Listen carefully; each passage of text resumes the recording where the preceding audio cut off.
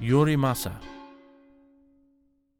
A long time ago, a certain emperor became seriously ill. He was unable to sleep at night, owing to the most horrible and unaccountable noise he heard proceeding from the roof of his palace, called the Purple Hall of the North Star. A number of his guards decided to lie in wait for this strange nocturnal visitor.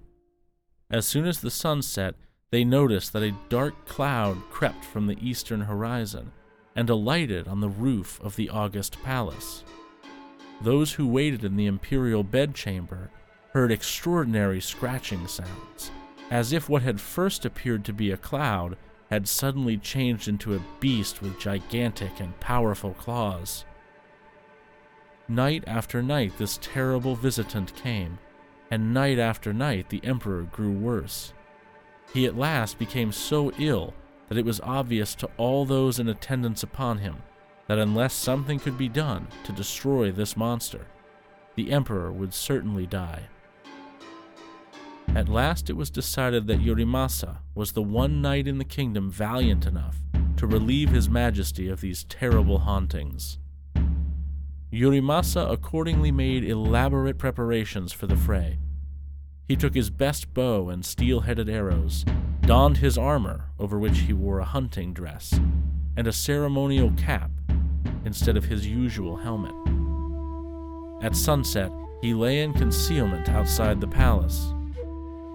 While he thus waited, thunder crashed overhead, lightning blazed in the sky, and the wind shrieked like a pack of wild demons.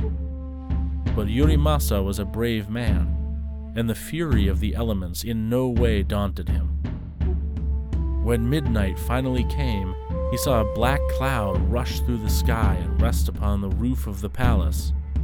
At the northeast corner, it stopped.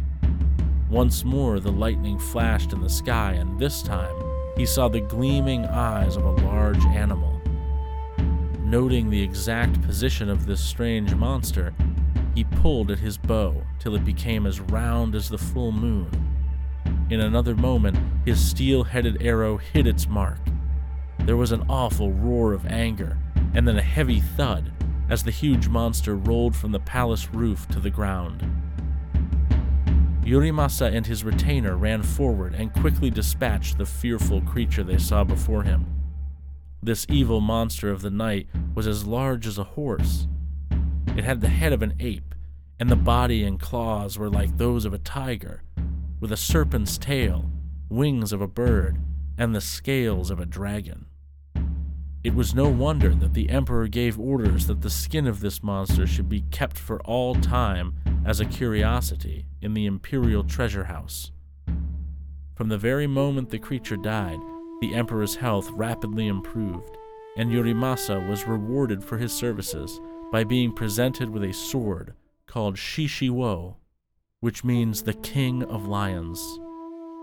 He was also promoted at court and finally married the Lady Ayame, the most beautiful of ladies in waiting at the imperial court.